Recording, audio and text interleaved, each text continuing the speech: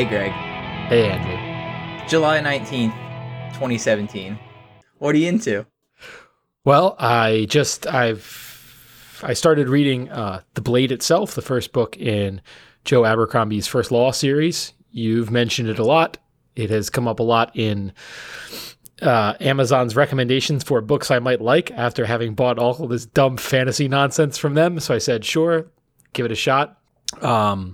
Downloaded the sample to my Kindle and read the first couple chapters. Really, really liked it. Then spent the $12.99 or whatever to get the full book, and still haven't got much past where the sample cuts off, just because life has gotten in the way. But I'm really enjoying it. There's something very, very British about his writing.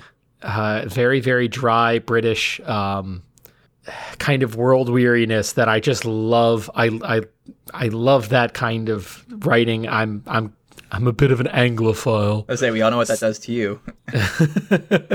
So you're talking to a guy who rewatches Jeeves and Wooster like 3 times in a row every time it pops up on Hulu. So just the very British style, I really enjoy, and I'm really enjoying this so far. Really only still in the setup. I have no idea where this is going in terms of what the plot is going to be or who the main characters are, but I'm enjoying it so far. And also, due to your incessant nagging, I've started playing Eternal on iOS, and the only reason is because, so I was playing Magic on iOS, their duels game, and they had, up until this version of the app, basically what they do is every year they would release a different version with a different card set and, slightly tweaked kind of bones of the app. Adding some features as they went, kind of iterating, almost like a sports video game, like Madden 17. But then they got to this one and they're like, no, we're going to keep the same app. We're going to keep updating it.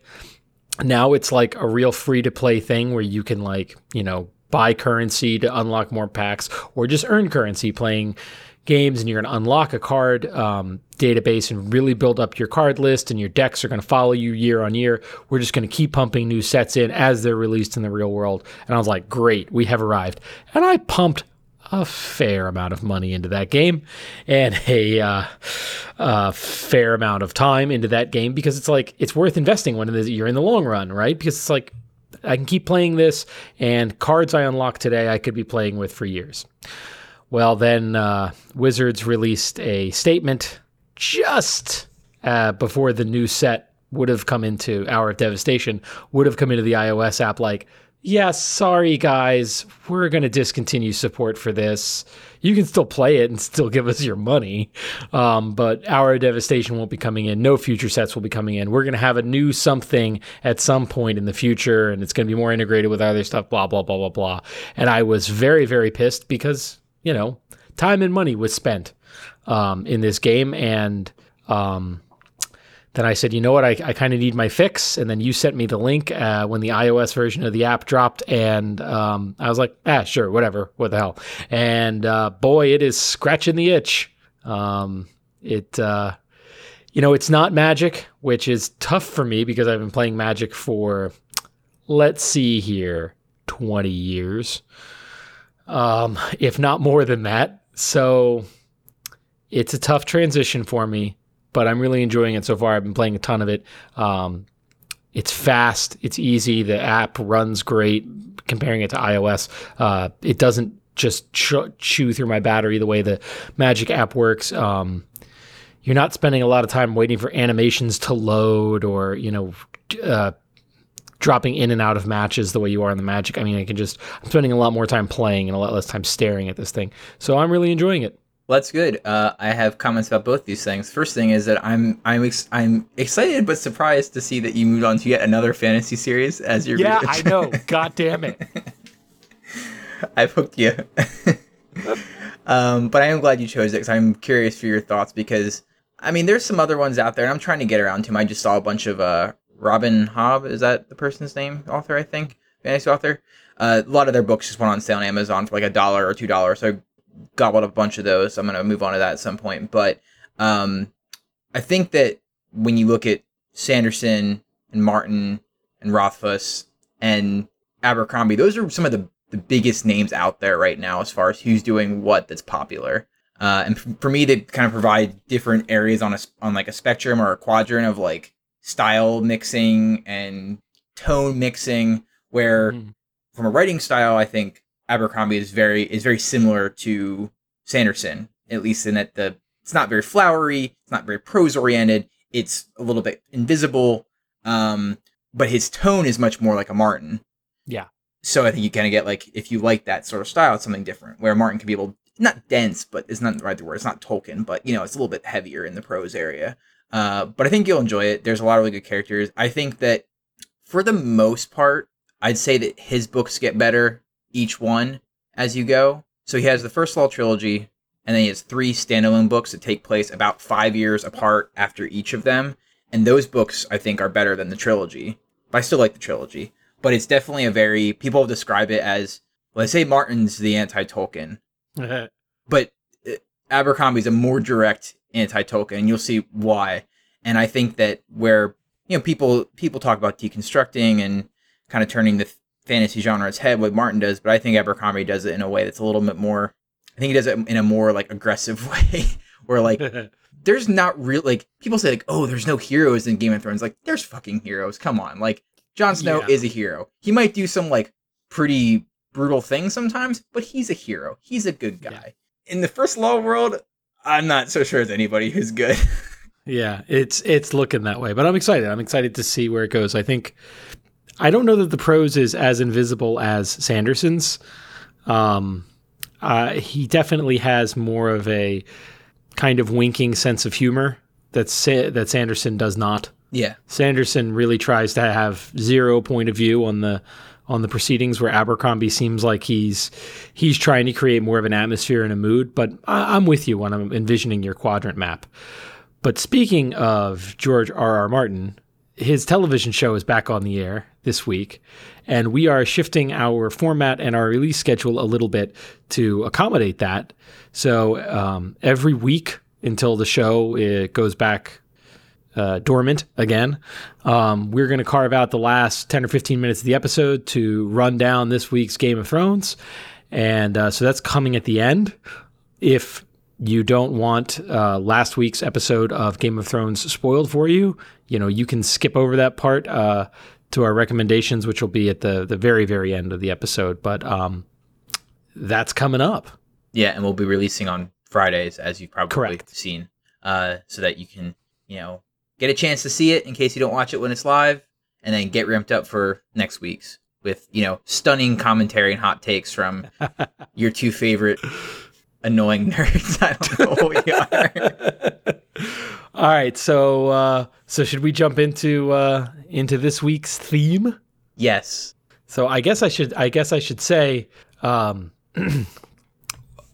in addition to Joe Abercrombie and Eternal, there's something you've been talking about on the podcast for a long time that I've been just trying to ignore and hope that you'll just stop mentioning, because I kind of know what it is and I really don't want to have anything to do with it. But you've talked a lot about a show called Supernatural. Yep, and it's time to do a canon catch-up. So, Andrew, what the hell is a Supernatural, and why should I care? So, as opposed to my last canon catch-up, which was Buffy, ironically on the same network, maybe not ironically, part of the reason why you hate it, I'm sure, but as opposed to Buffy, which is an A show, Supernatural is a top-tier B show. It's a popcorn show, and I want to say, my point is, for this episode, is that there's value in that. Not every show has to be premier AAA television. I think there's space out there for fun, lighthearted, episodic stuff, even if it's not even what I prefer typically. But for some reason, something about Supernatural has hooked me. And I'm going to get into why. I just want to point out that you're using the same argument that is often used to defend various Real Housewives of various cities. So you have a steep hill. You have a steep hill to climb here.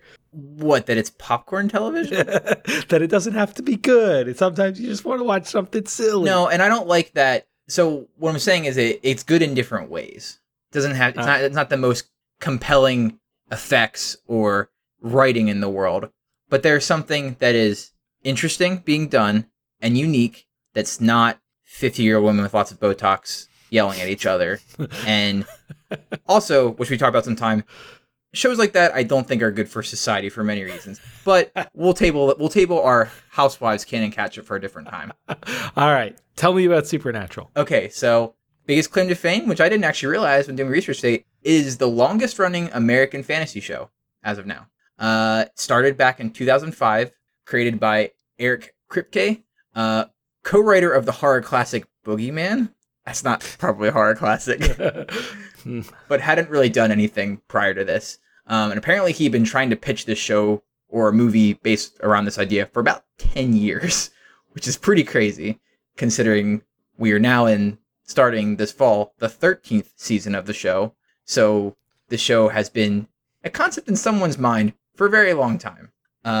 He would go on to do other projects like, I've been watching these shows, I've heard of them, Revolution, Jacked, Timeless. I don't know if any of those are particularly good. I wouldn't be surprised if they're not, but I think they all barely made it a season. Yeah. So, sucks to be him, I guess, but this show has stayed the course, for sure. Like I said, it's been renewed for a 13th season, and the current showrunners and the CW said that as long as the two main actors in this show, Jared Padalecki and Jensen Ackles, are interested in working on the show and want to keep doing it, they'll keep making it. That it's basically greenlit as long as they want it to be. And Jared Padalecki is, of course, Dean from Gilmore Girls. Yes, which isn't confusing at all because his name in the show is Sam and his brother is Dean. Okay, great. So that's not confusing at all. Interestingly enough, this Gilmore Girls was on before Supernatural for a very long time. So I always thought it must be very weird, and I have a theory, but about some of this stuff we're gonna talk about later. But I always thought it was very weird to have those two shows pushed next to each other. But we're gonna talk about that. It's also a staple of the CW network at this point. I mean, it's been around for so long, and even before it was on the WB before they had merged with UPN to make CW. But through the highs and lows, some of those, a lot of the stuff on the CW is garbage.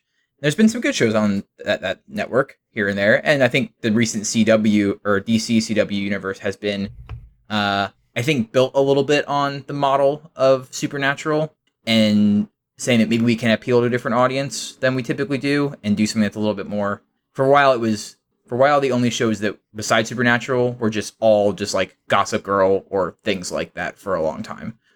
Which you think Gilmore Girls is a bad show? You should see some of this garbage. Shay watched all of Gossip Girl. Holy shit, that show's terrible. Not even sit down and watch it. It's so bad it's good. Please turn that off when I walk in the room. I don't want to be confronted with it. We all suffer certain television shows for the women in our lives. This is true.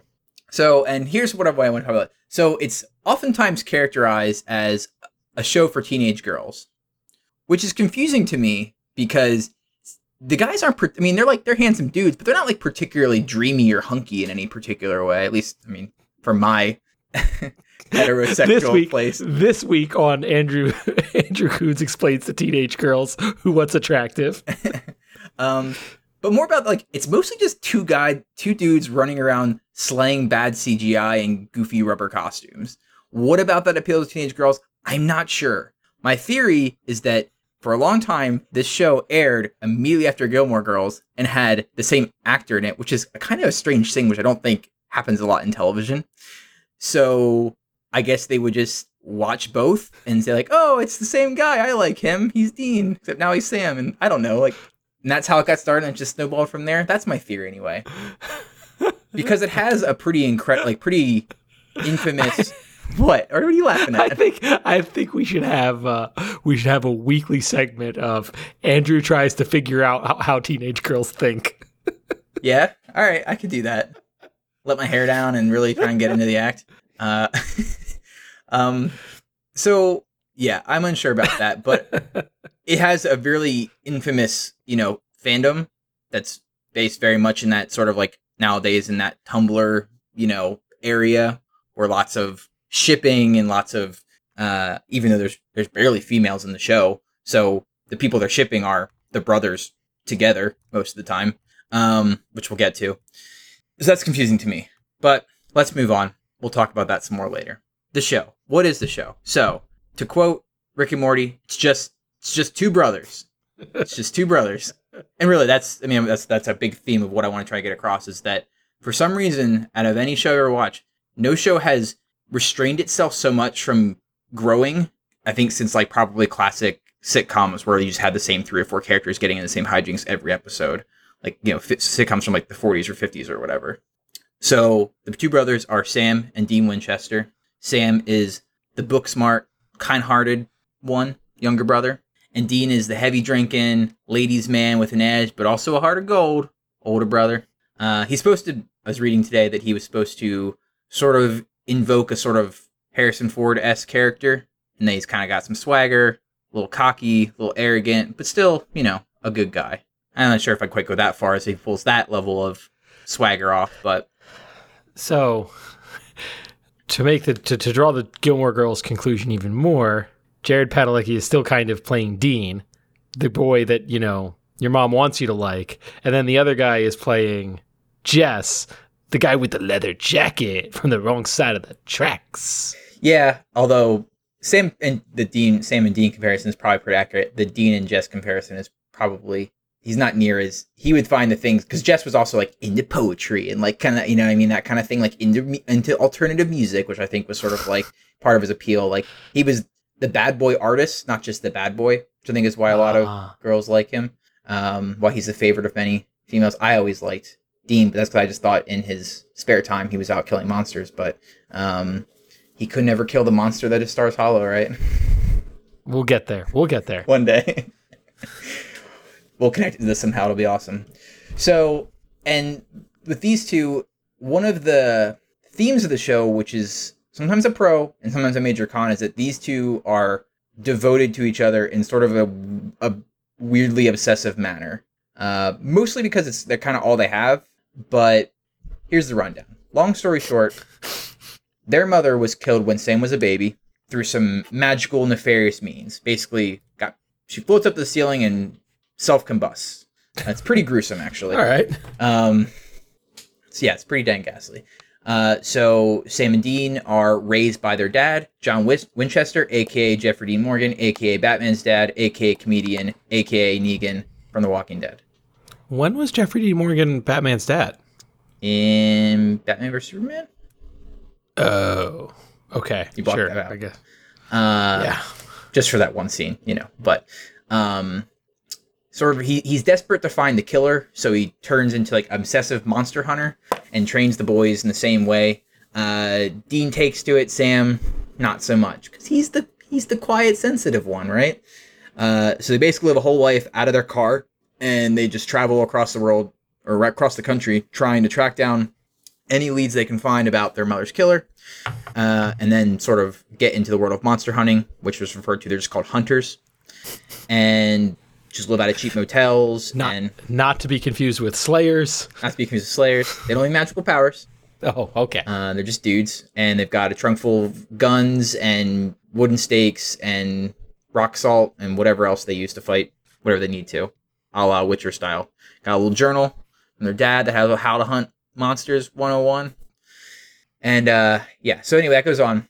At some point, Sam left the hunting life to pursue law school at Stanford. Had to make sure I tell you it was Stanford to show you how smart he is, right? Wait a minute.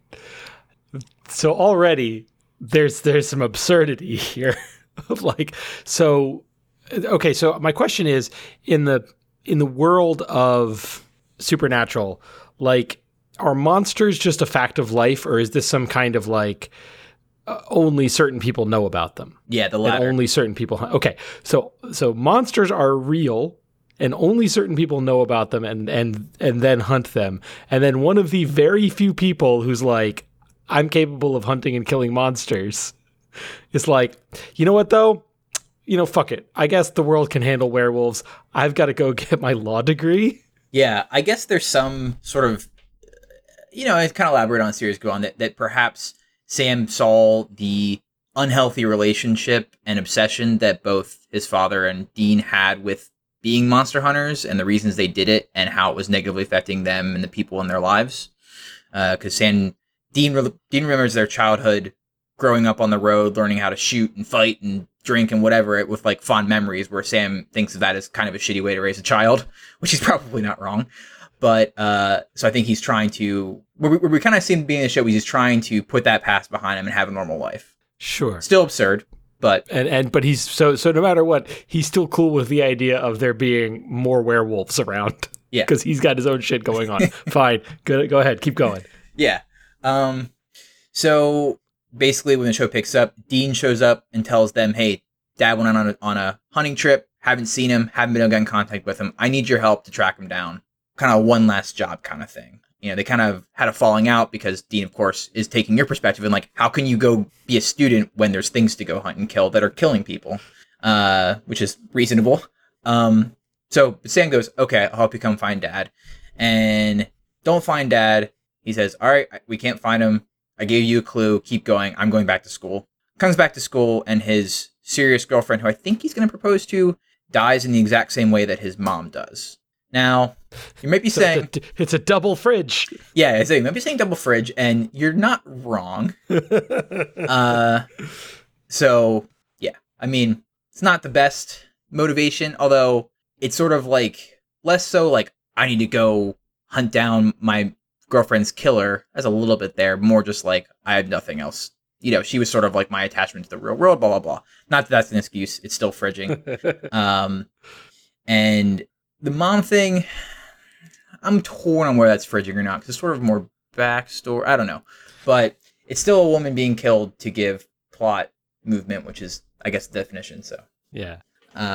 Things that are developed later make it a little less fridgy, which is maybe good, but I won't get into that now. So anyway, that's the sort of stories it picks up in the first season. The show follows a fairly episodic style. People say it's very reminiscent of The X-Files, as far as just that there's kind of, for at least for a while, there's kind of an underlying plot line of trying to find this killer. His, the guy they know that killed their mother is a yellow-eyed demon, which is unusual because they usually have black eyes. And I know, right? And like most shows, you slowly get introduced to the lore. In each episode, they kind of come across, now they're fighting a vampire, now they're fighting werewolves, now they're fighting... let's see, some highlights from the first season are a good episode where they kind of hunt like a spirit that's possessed like a lake, and it keeps like drowning people, which is kind of fun. Some not so good highlights like bees. That's season 1. Yeah. And a possessed like long haul truck. It's called Route 666. So the movie Maximum Overdrive? Pretty much, yeah. But yeah, so they go through it, you name it. Vampires, ghouls, wendigos, ghouls, ghosts, everything. And you sort of get to know how these things are supposed to be fought. The sort of reoccurring bad guy are demons. Demons that possess people. An important note we'll get back to then. But you go through and they're fighting these guys. And slowly the show gets more serialized over the first, second season's really serialization really starts to pick up, and it's still very episodic though. You might have 3 episodic episodes, then maybe a episode that contributes to the plot line, and then another 3 or 4, and then another one, and then this ratio changes as the show goes on. But it's more in line of what you'd think of as like older style, not old, but like late 90s, early 2000s style television, as opposed to now, which is a lot more serialized from the get-go. Sure. Some of the major characteristics, and not themes of the show, but sort of like items in it. So, classic rock. This show is like so American, and that's sort of why I kind of like it. The same thing kind of people say about American Gods, are like, oh, it's just so like, driving through America. Like they just drive around in their car and show up in different towns and different states, and they try and kind of imbue that episode with the characteristics of that state, or maybe possibly that city if they're in like a bigger city. But they always jam out the classic rock. Although, if you're watching on Netflix, which I think all the seasons are on there, for the first, 10 or 11 seasons, they've had to swap out a lot of the music because they don't have the rights to it on Netflix, apparently. So it kind of just sounds like generic dad rock, where originally it was like Blue Oyster Cult and AC/DC and actual like songs we know and like, and now it's just like maybe B-sides from that or something like that. So that's a little bit of a disappointing thing. But when I finally caught up to the show and started watching it in real time, I was like, oh, the music is so much better this way. So that's fun. They drive a pretty cool 1967 Chevy Impala, which is basically a character of the show. It was their dad's car. It's where they got their monster fighting equipment. Gets beat up a lot, but they always repair it and keep on driving it. It's a pretty cool car. And the themes. It's all about brotherly bonding and the importance of family. It sounds really lame, and sometimes it is, but I'll get to why I think that's good. Partially just because I think the two, I'm sure they had some weird acting in the first few seasons. They were pretty young, but as the show goes on and as these two have become comfortable, and not just comfortable with these characters, they've put a lot of time into these characters, you start to develop a good chemistry that is hard to top, in my opinion. Talk a little more about that then. But as I mentioned before, the show keeps its cast very tight. Sometimes that's good. You just sit down, you watch an episode, you turn it on, has the classic, there's not really credits, but, pre-logo cold start, some guy and his wife in their house, and then something bad happens and they both die. You don't really see what it is. And then the Chevy Impala rolls up and they walk out of their car and they're always disguised as FBI agents investigating the case. They always give themselves funny names based on bands. So it'd be like, I'm Agent Gabriel and I'm Agent, Peter. Yeah, like something like that. Not Peter, but like Agent Gabriel and Agent, what's another person from Genesis that I'm blanking on someone's last name? Collins? Yeah, that's what they would say. Rutherford? Like yeah, so they would say that. And it's like, aha, funny little nod. They walk in, figure out what's going on, and then they kill the monster or monsters. That's sort of the pattern.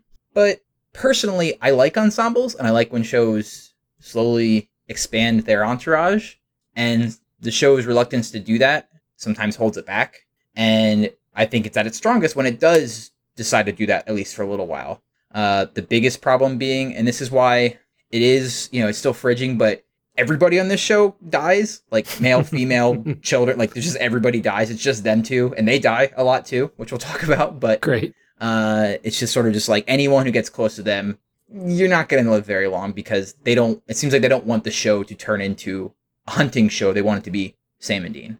Sure.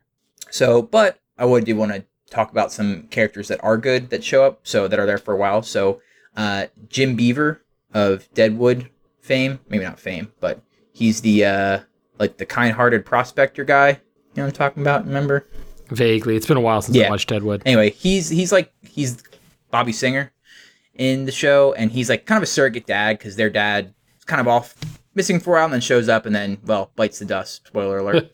So he's kind of surrogate dad, and he's an all-around badass. He's like an old school hunter and just like knows all the lore. He's sort of like the old guy in the cabin who calls him up and says, "I got a case for you," and sends him off, and they go do something. Then he starts to be a little more involved, and he's awesome. Slowly they add, if there's any other two characters that could be considered main characters, they get added in the 4th and 5th seasons respectively. When they introduce angels and sort of Judeo-Christian mythology into it, which starts to take over a little bit, which is a problem. But Misha Collins plays the angel Castiel, and he is still a series regular at this point.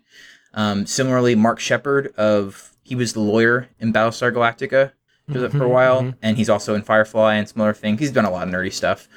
He plays Crowley, who was a crossroad demon, eventually becomes the King of Hell, who it seems like has just departed the show under not so good relationships wise. Like it sounds like it was a pretty sour ending, which is not so good to hear. Since he's been doing the show for freaking 8 years or whatever.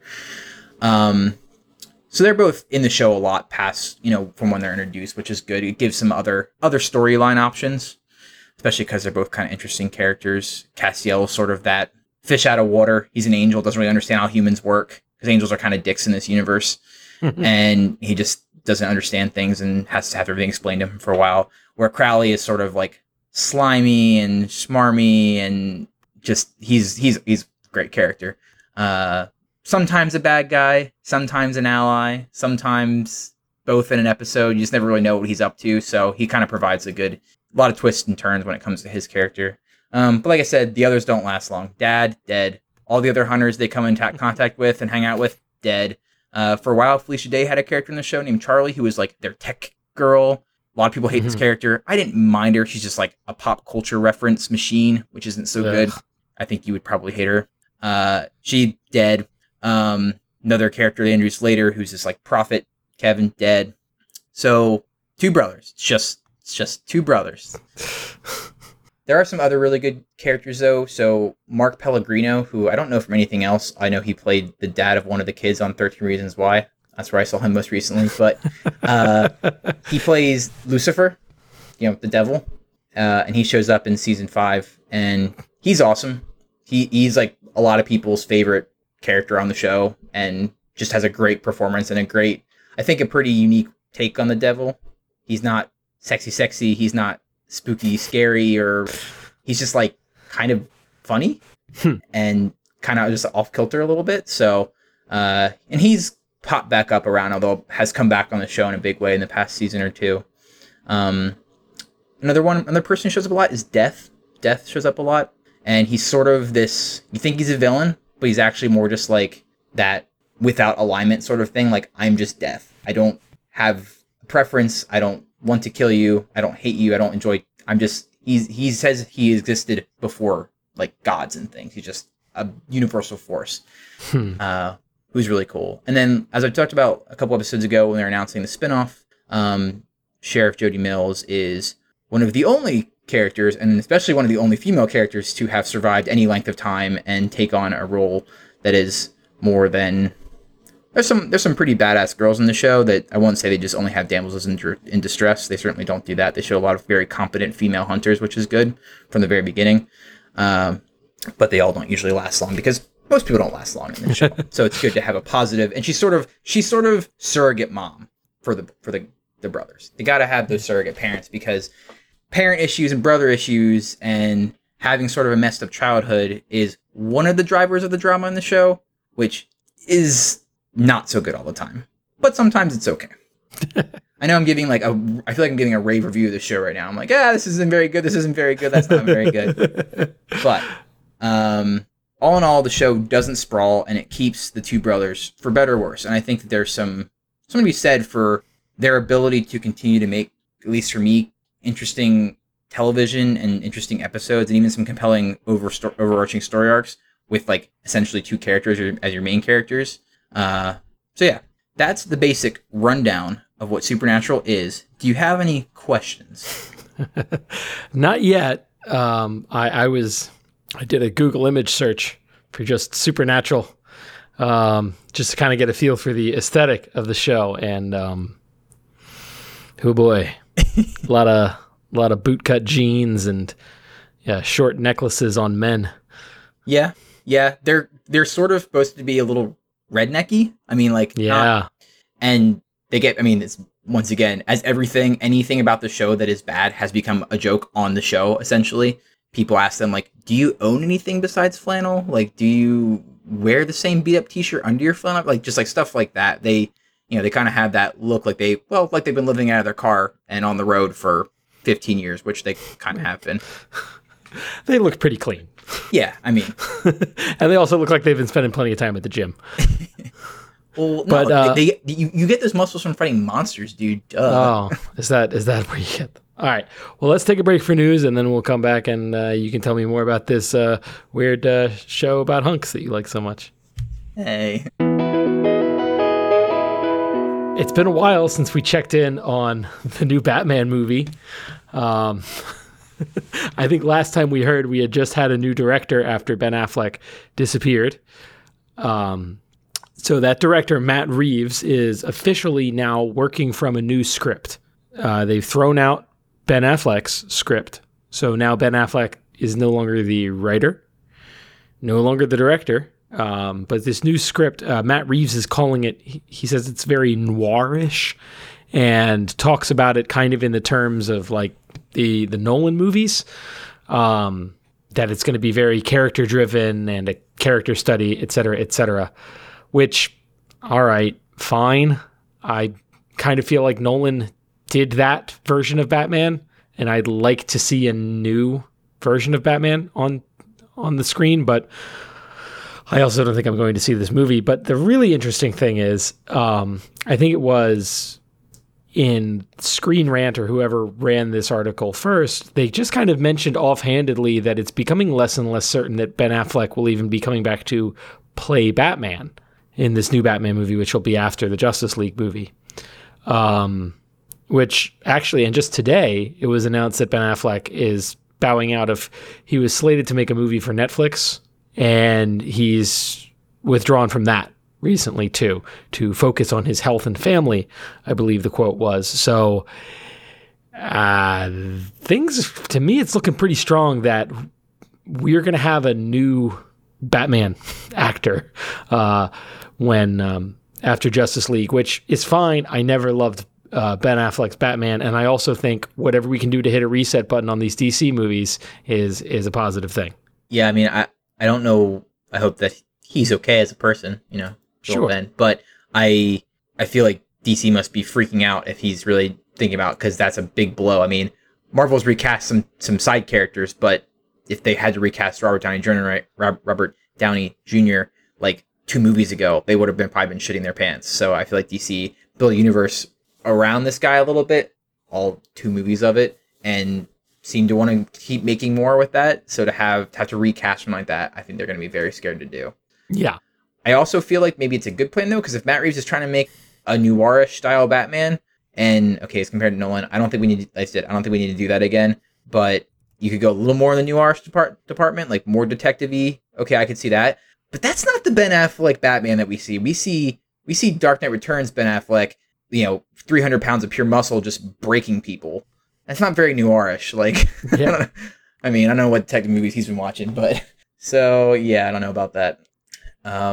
Speaking of recasting, we have our 13th Doctor on Doctor Who, and that Doctor is a lady.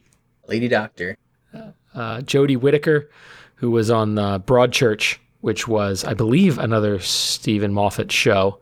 And actually, I think she acted alongside the 11th Doctor in that show as well. So a little bit of crossover. That's where she's from. I saw her picture and I was like, I've seen her in something. And it was Broadchurch, yeah. But she will be the 13th Doctor. This is the first time that there's been a female Doctor, obviously. And of course, the best humans are super upset about this because it's very important that this timeless alien with 2 hearts also has a human penis. It's a very important part of the mythos that you have to understand. But hey, cool. I'm actually kind of interested in this because I enjoy Doctor Who. I didn't love Peter Capaldi as the Doctor, so I'm actually very curious to see a new character. And also, I think that this can really refresh the show in some interesting ways. And also, just a big middle finger to internet shitheads. Now the Doctor Who fandom can purge itself of its shittier members who were able to hide themselves. It didn't have to come out and be like, yeah, I'm a misogynist. So now they can be purged from the community. So cool. It's like shining a light in the kitchen when the cockroaches scatter. Exactly correct. Yes. I saw some things today about that were very horrible. Like the one newspaper that's like publishing the pictures of her like past movies where she's appeared nude, and it's like, oh my gosh, like what are we doing? Like, come on. Yeah, I mean, and some of that might just be British tabloid press of like, there's a famous lady, so let's print what nudes we have of her. But also you wonder, like, is this just some weird misogynist way to try to discredit this actress? So yeah, fuck those people.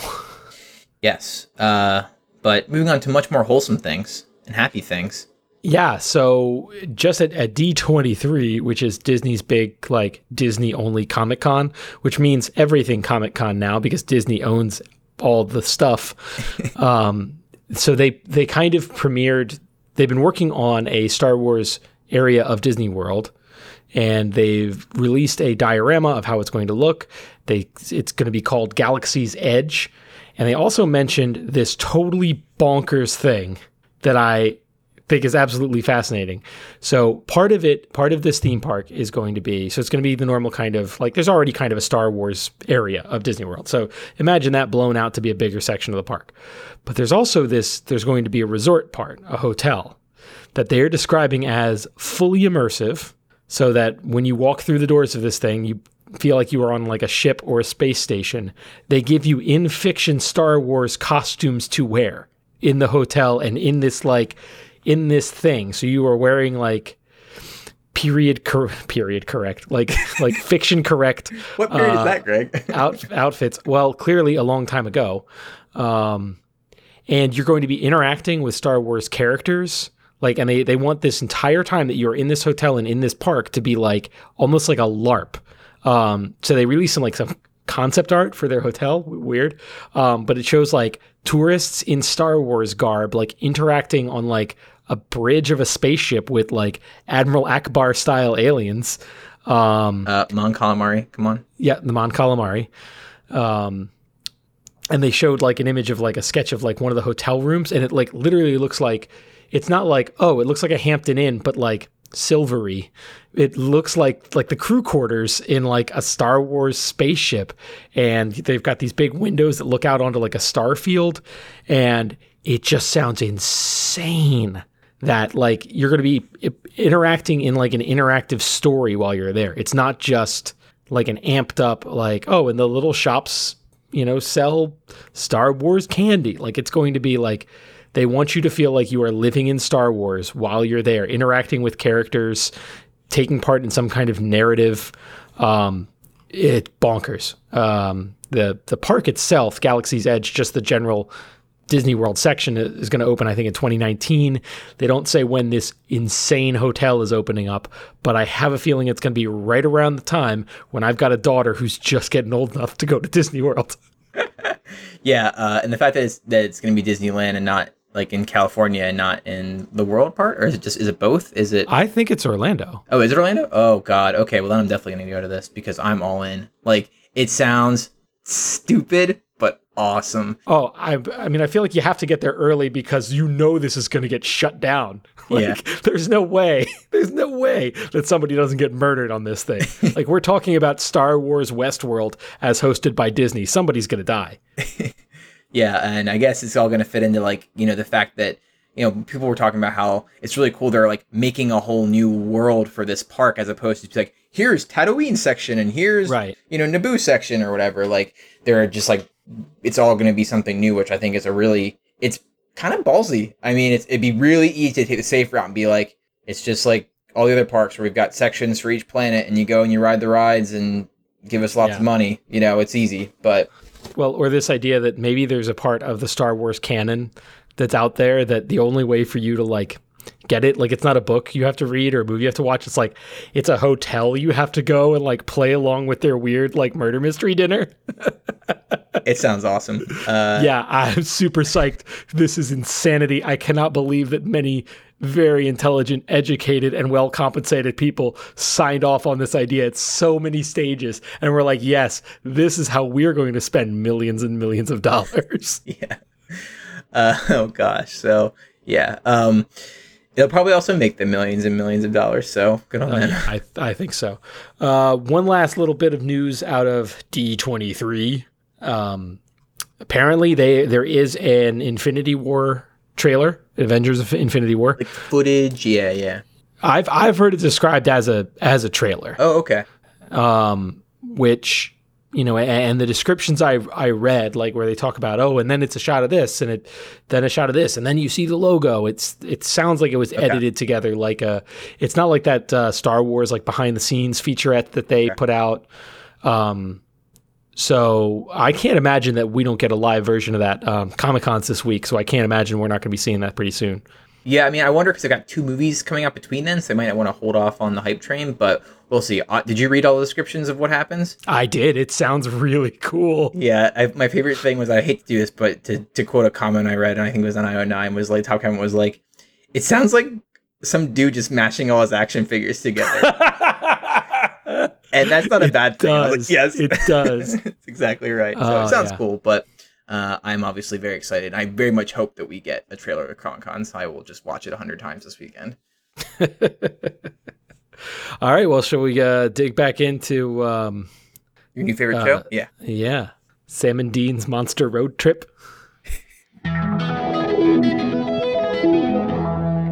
All right. So now comes the time in the episode where I'm going to go in intense detail about every one of the 13 seasons, talk about all the plots and twists and turns. No, I'm not going to do that.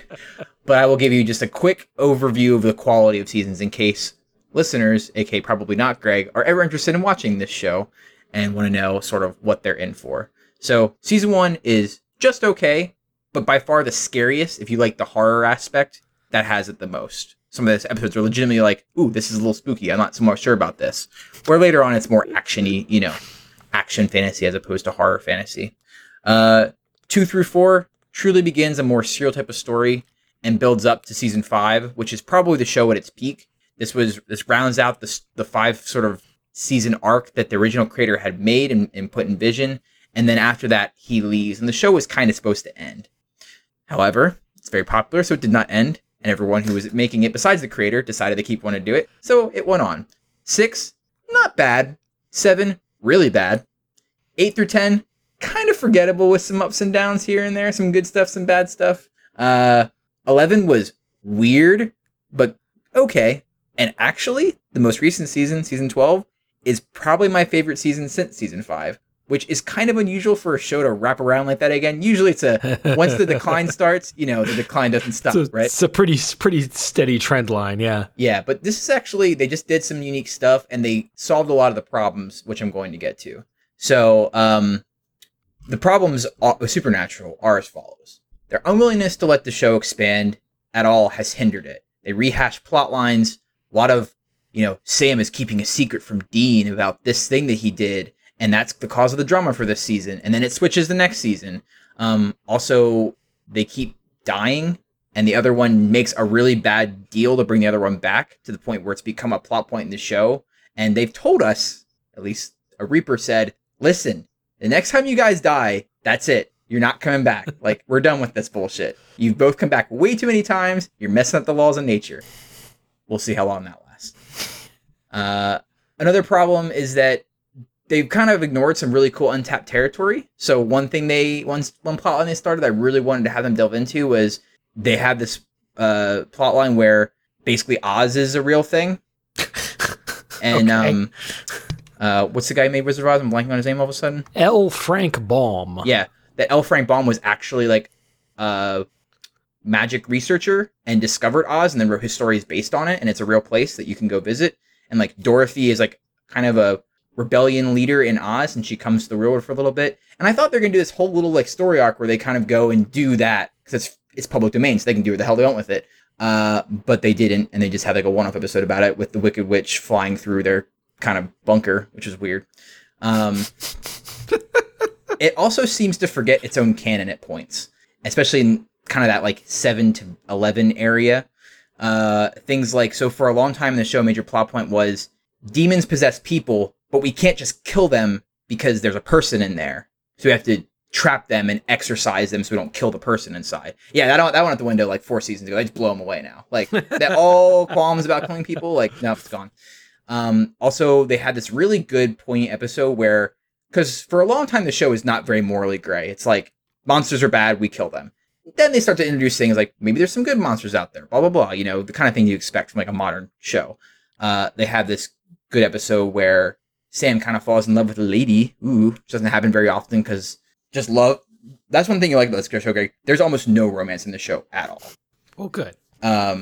Since you have no heart and hate love.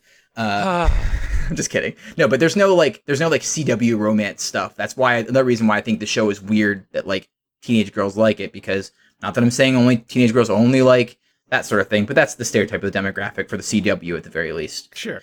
But they have this really good episode where Sam kind of falls in love with a girl. She gets turned into a werewolf, and they have to kill her. Then later, they meet a family of like good werewolves. Granted, it's 6 seasons later, but it's once again, it's like I still remember that episode back there where you had this very poignant, like strong emotional episode. Where now it's like, it's okay. They just eat human hearts that like are from organ donors or something. It's like, okay, well, whatever. So they have a problem with that.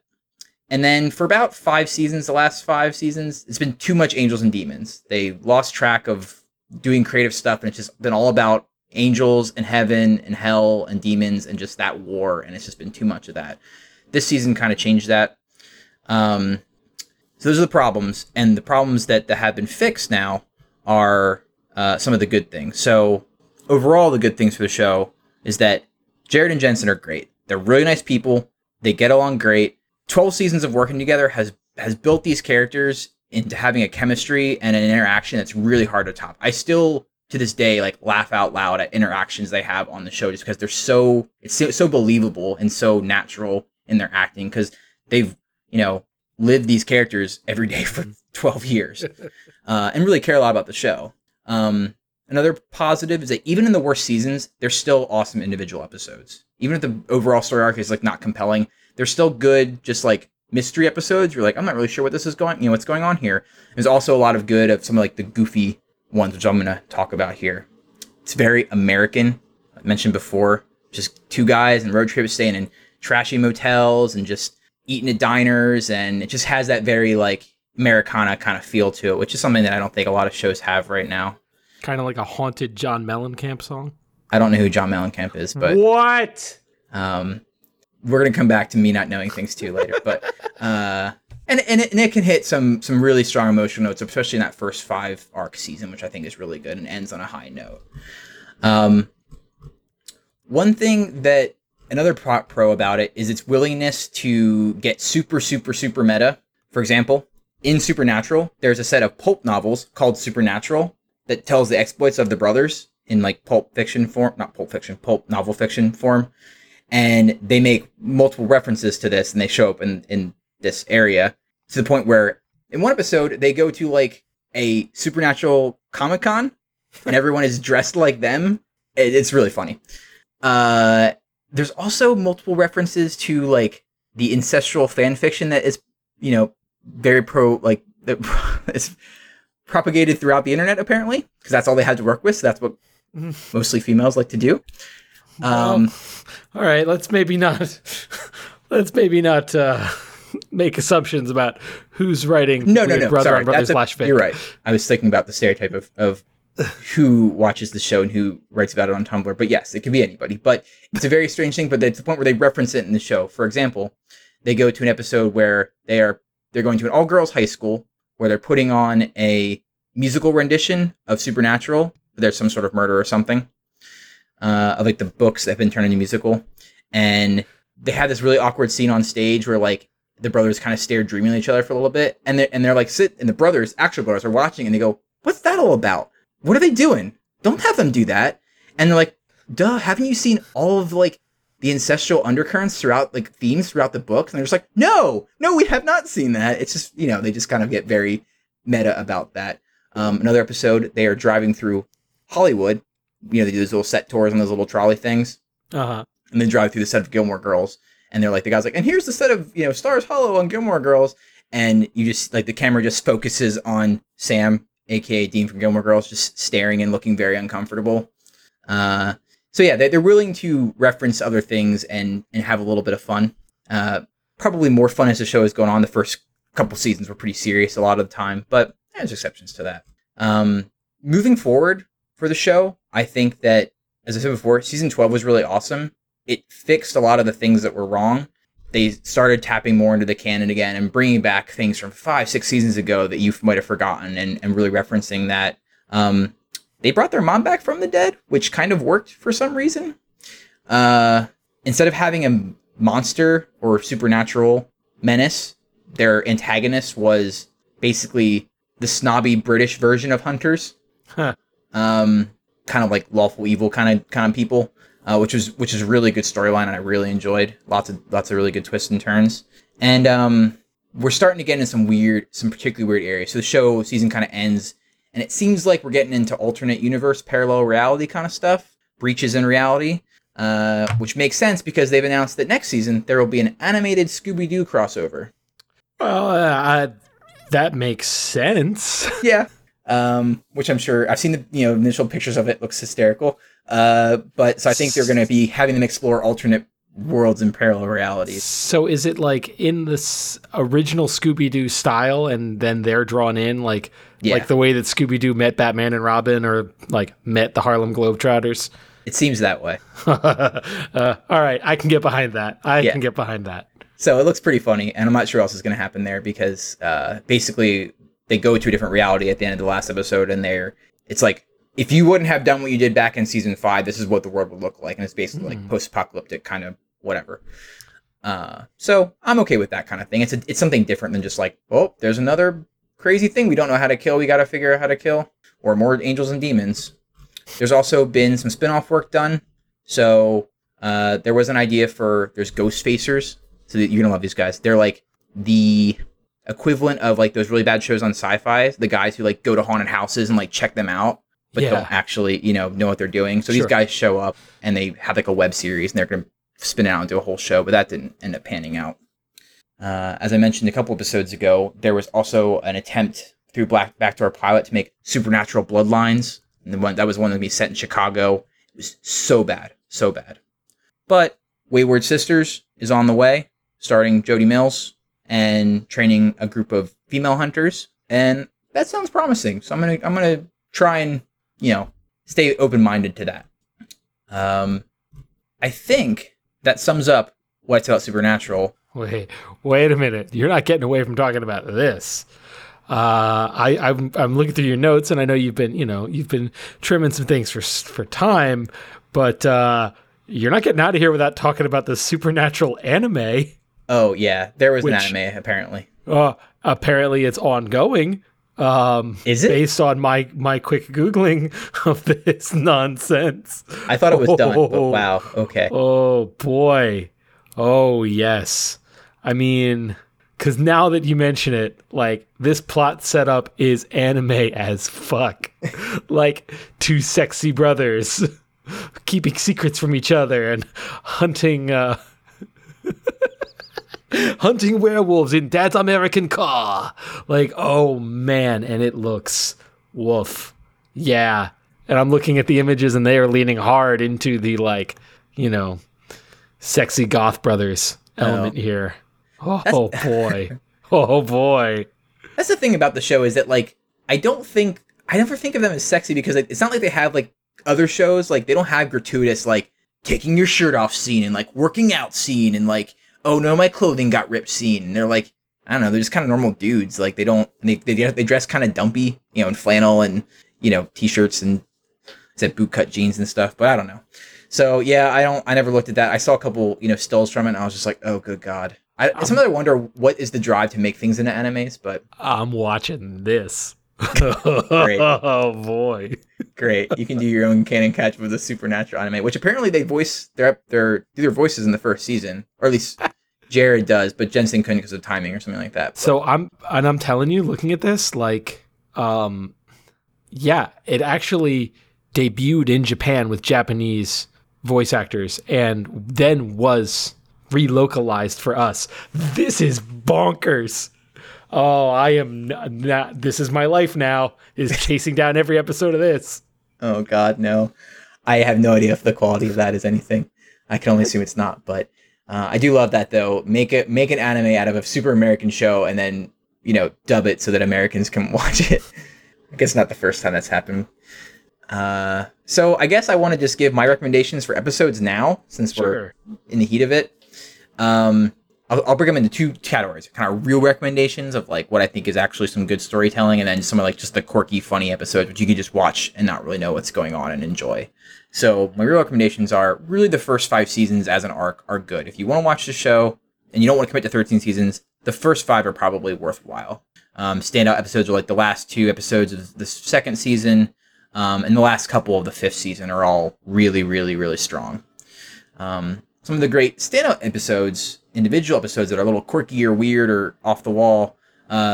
Season 3, episode 11, it's called Mystery Spot. It's sort of a dark version of Groundhog Day. I just rewatched this the other night with a friend, and it's still really, really funny. He was like, had the exact same attitude you did, Greg. Like, I'm not fucking watching Supernatural. I'm like, no, just watch this episode. And he was like laughing throughout it. So like, it's good stuff.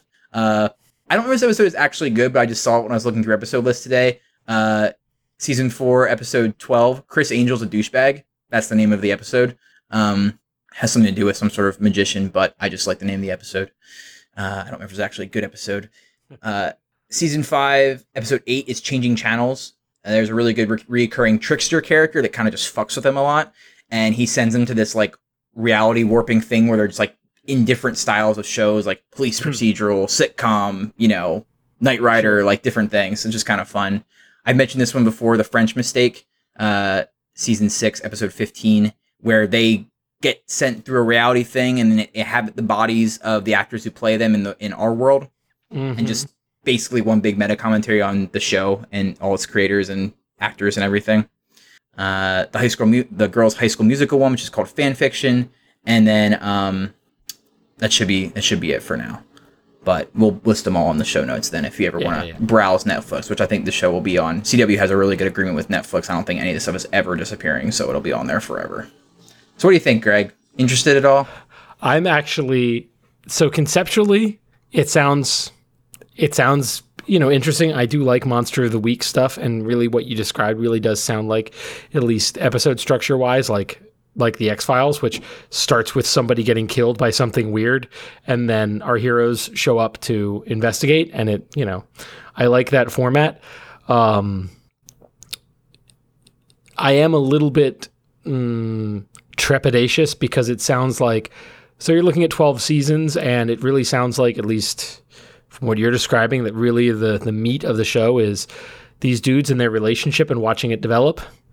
And 12 seasons is a big commitment. Yeah, I mean, and it definitely, like I said, it kind of stalls out there in the middle, late. And I think one of the reasons that 3 seasons was better is because they sort of said, you know what, we're good. Like, we don't need to have any more drama. We don't need to have any more fights. Like, let's just go do something that's more plot oriented and get out of our own drama between each other, which I think was a good move because there's just a lot of that for a long time.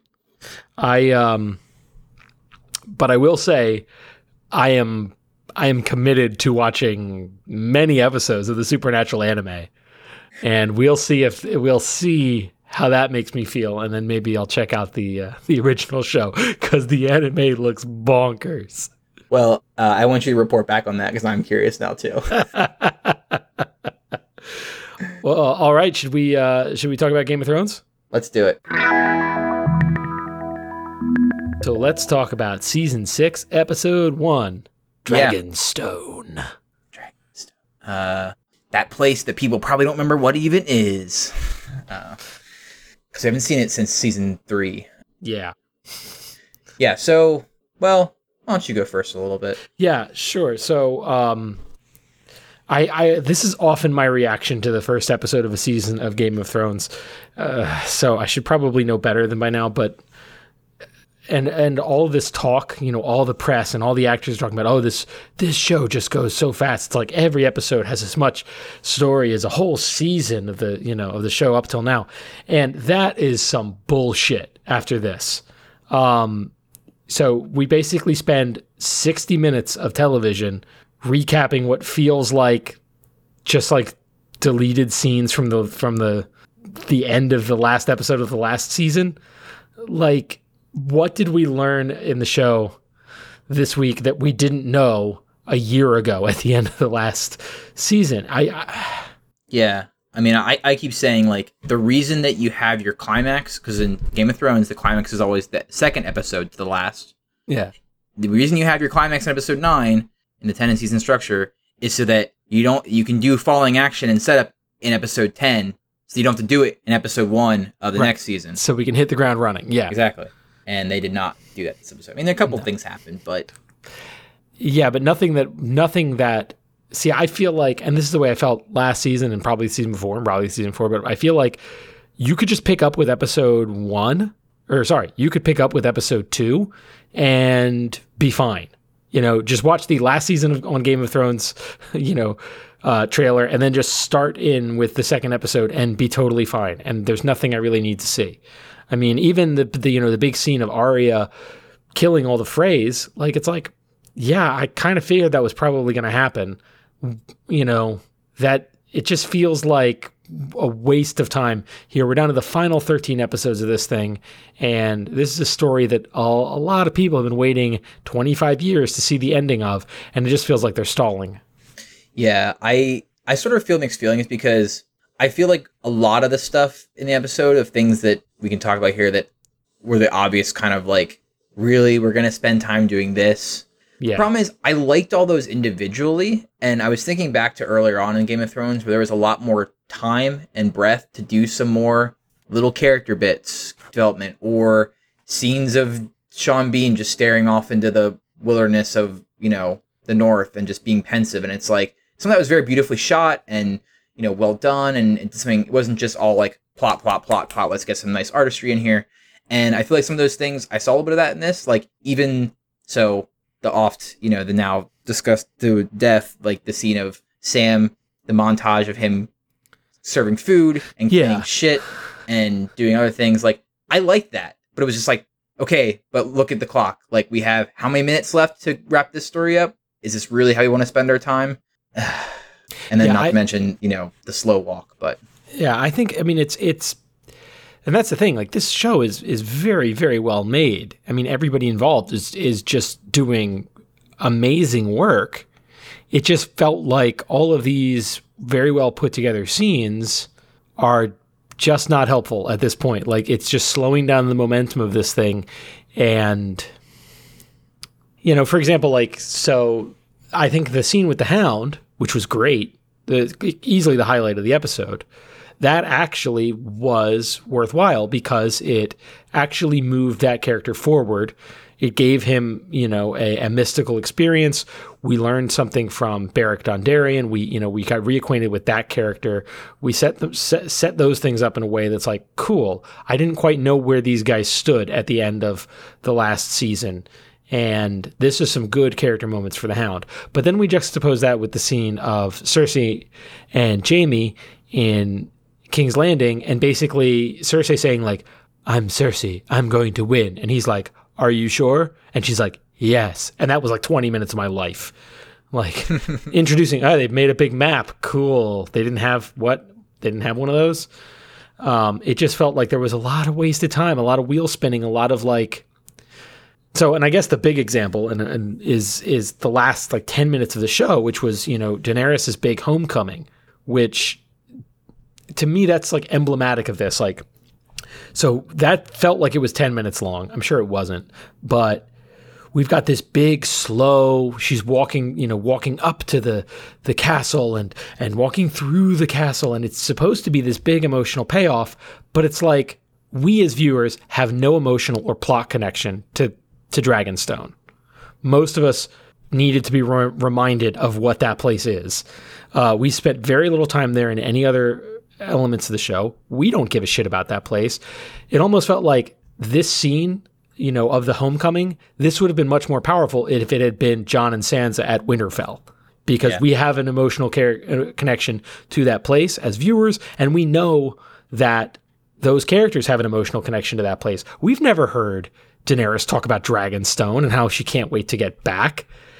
It just seems like, oh yes, feel ways about this. Look at our lighting and listen to our music. You must feel ways about this. And it's like, no, I don't. And it just feels like, how many times have I seen Daenerys walk up to a throne, an empty throne, while big dramatic music swells? And it's like, I've seen this so many times. And, that scene at the end where she's approaching the throne at Dragonstone, and it's like, oh, good. I can't wait to have another season of her sitting in a throne room while people come ask her about stuff. Because that was my favorite part of the last 10 years of this show. And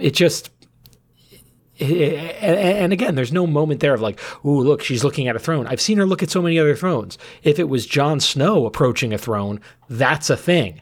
Yeah, or if it was the Iron Throne, maybe, but whatever this throne in Dragonstone, it's like, okay. It seems like it's going to diminish when she actually, because what is it, getting to Dragonstone is kind of the equivalent of her getting to, like, Martha's Vineyard? I don't know. It's like, you're in Westeros technically, but you're not really there. Like, you're just on a rock outside of it. And also, she's got, why are they bothering to stop at Dragonstone? Doesn't that seem kind of stupid? Yeah. Like, you've got the dragons, and and this is another point about how I don't think that the show doesn't really have any real good narrative tension right now, because we know Dany has the dragons, and we know that the dragons will completely wreck shop when they get to Westeros. And we also know that Cersei has no dragon defenses. No one does. So it's like, just go. What's stopping you? So now we're just sitting here waiting for her to actually get her shit together and fly over to King's Landing and start burning the place down. There's this other just, so there's not how is she going to do it? How is she going to take over the country? It's like, we know she's going to use her dragons and her giant army and fleet. It's not, so now it's just, when is she going to get around to doing it? And that's boring television, waiting for your characters to do cool stuff. Also, it's the same kind of thing with the White Walkers coming down from the north. Like, we have no reason to believe that those guys can get through the wall. We know that, based on what Benjen Stark told us at the end of last season, even if they manage to get through one of the doorways, they can't get through. There's the magic prevents them from getting through, and they've shown us nothing, either that they have, or there's been no legends of, some kind of weapon that can break down the wall. It's just like, all right, so I don't really care when they get there. Like, they'll get there when they get there and they sit by the wall. What am I worried about? Where's the tension? What's the urgency? Yeah, the only thing we've heard about is the horn, but they haven't mentioned that in 3 seasons. So yeah, the horn that could potentially bring the wall down. But yeah, I agree with you. And I think that, like I said, there's no reason for her not to just strike. I mean, the other thing that's really bothering me right now, and don't get me wrong, I didn't hate this episode, but part of what you need to do to maintain narrative tension and have stakes is to have some sort of internal consistency about, in a show like this, distance and travel and relative military capability.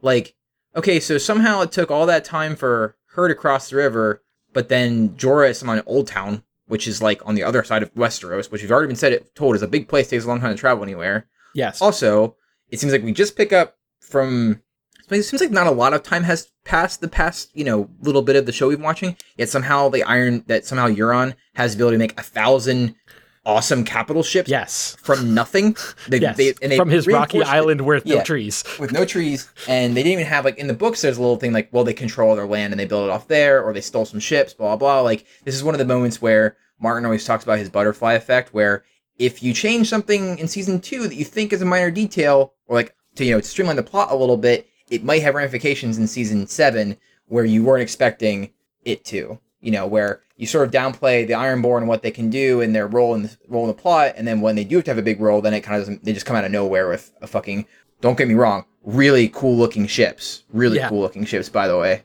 So let's talk about Euron a little bit. What did you think of him?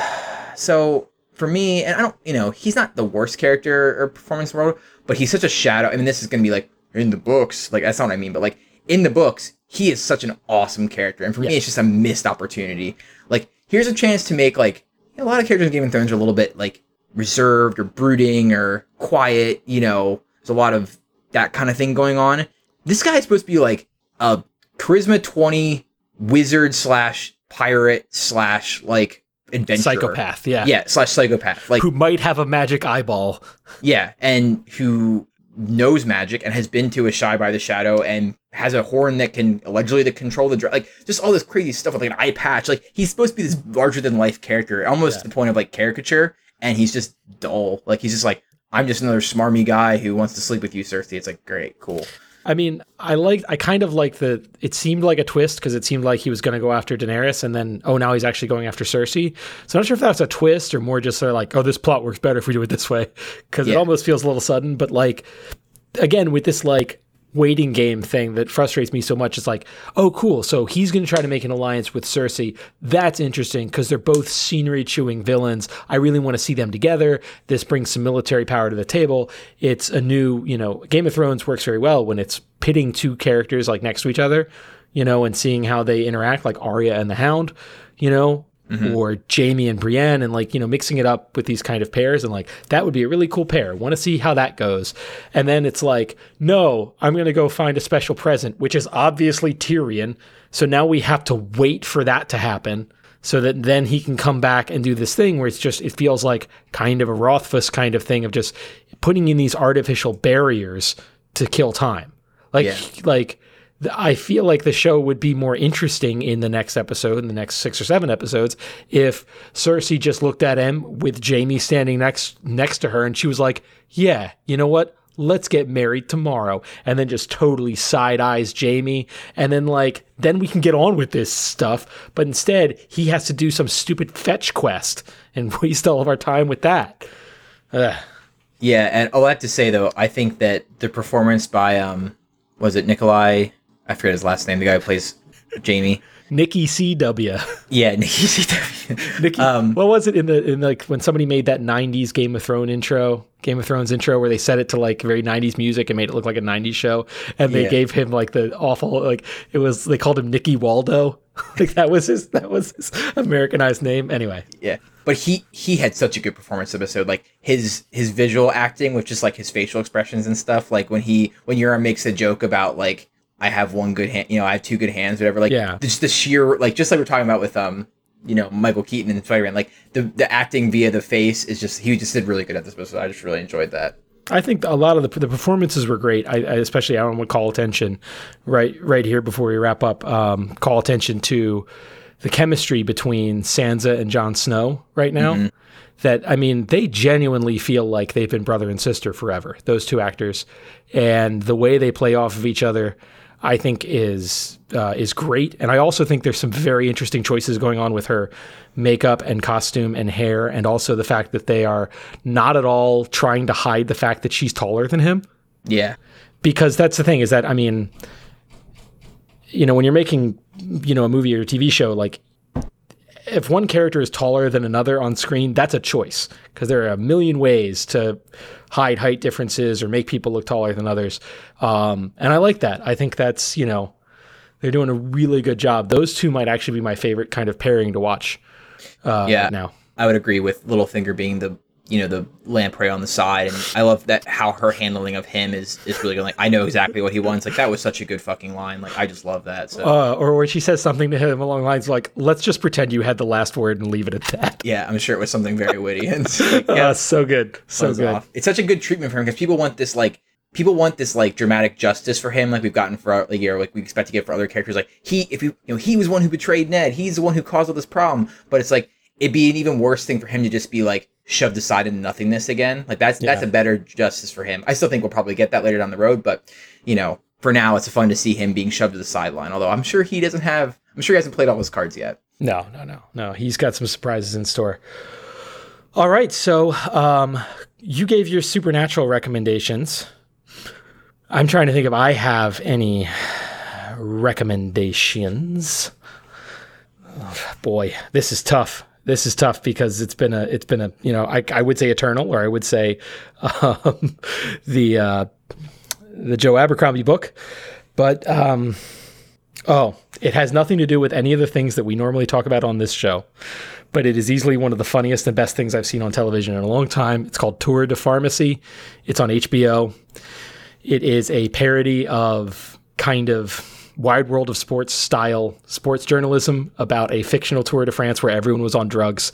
It has every funny person in the world. It's 40 minutes, and it is just hilarious.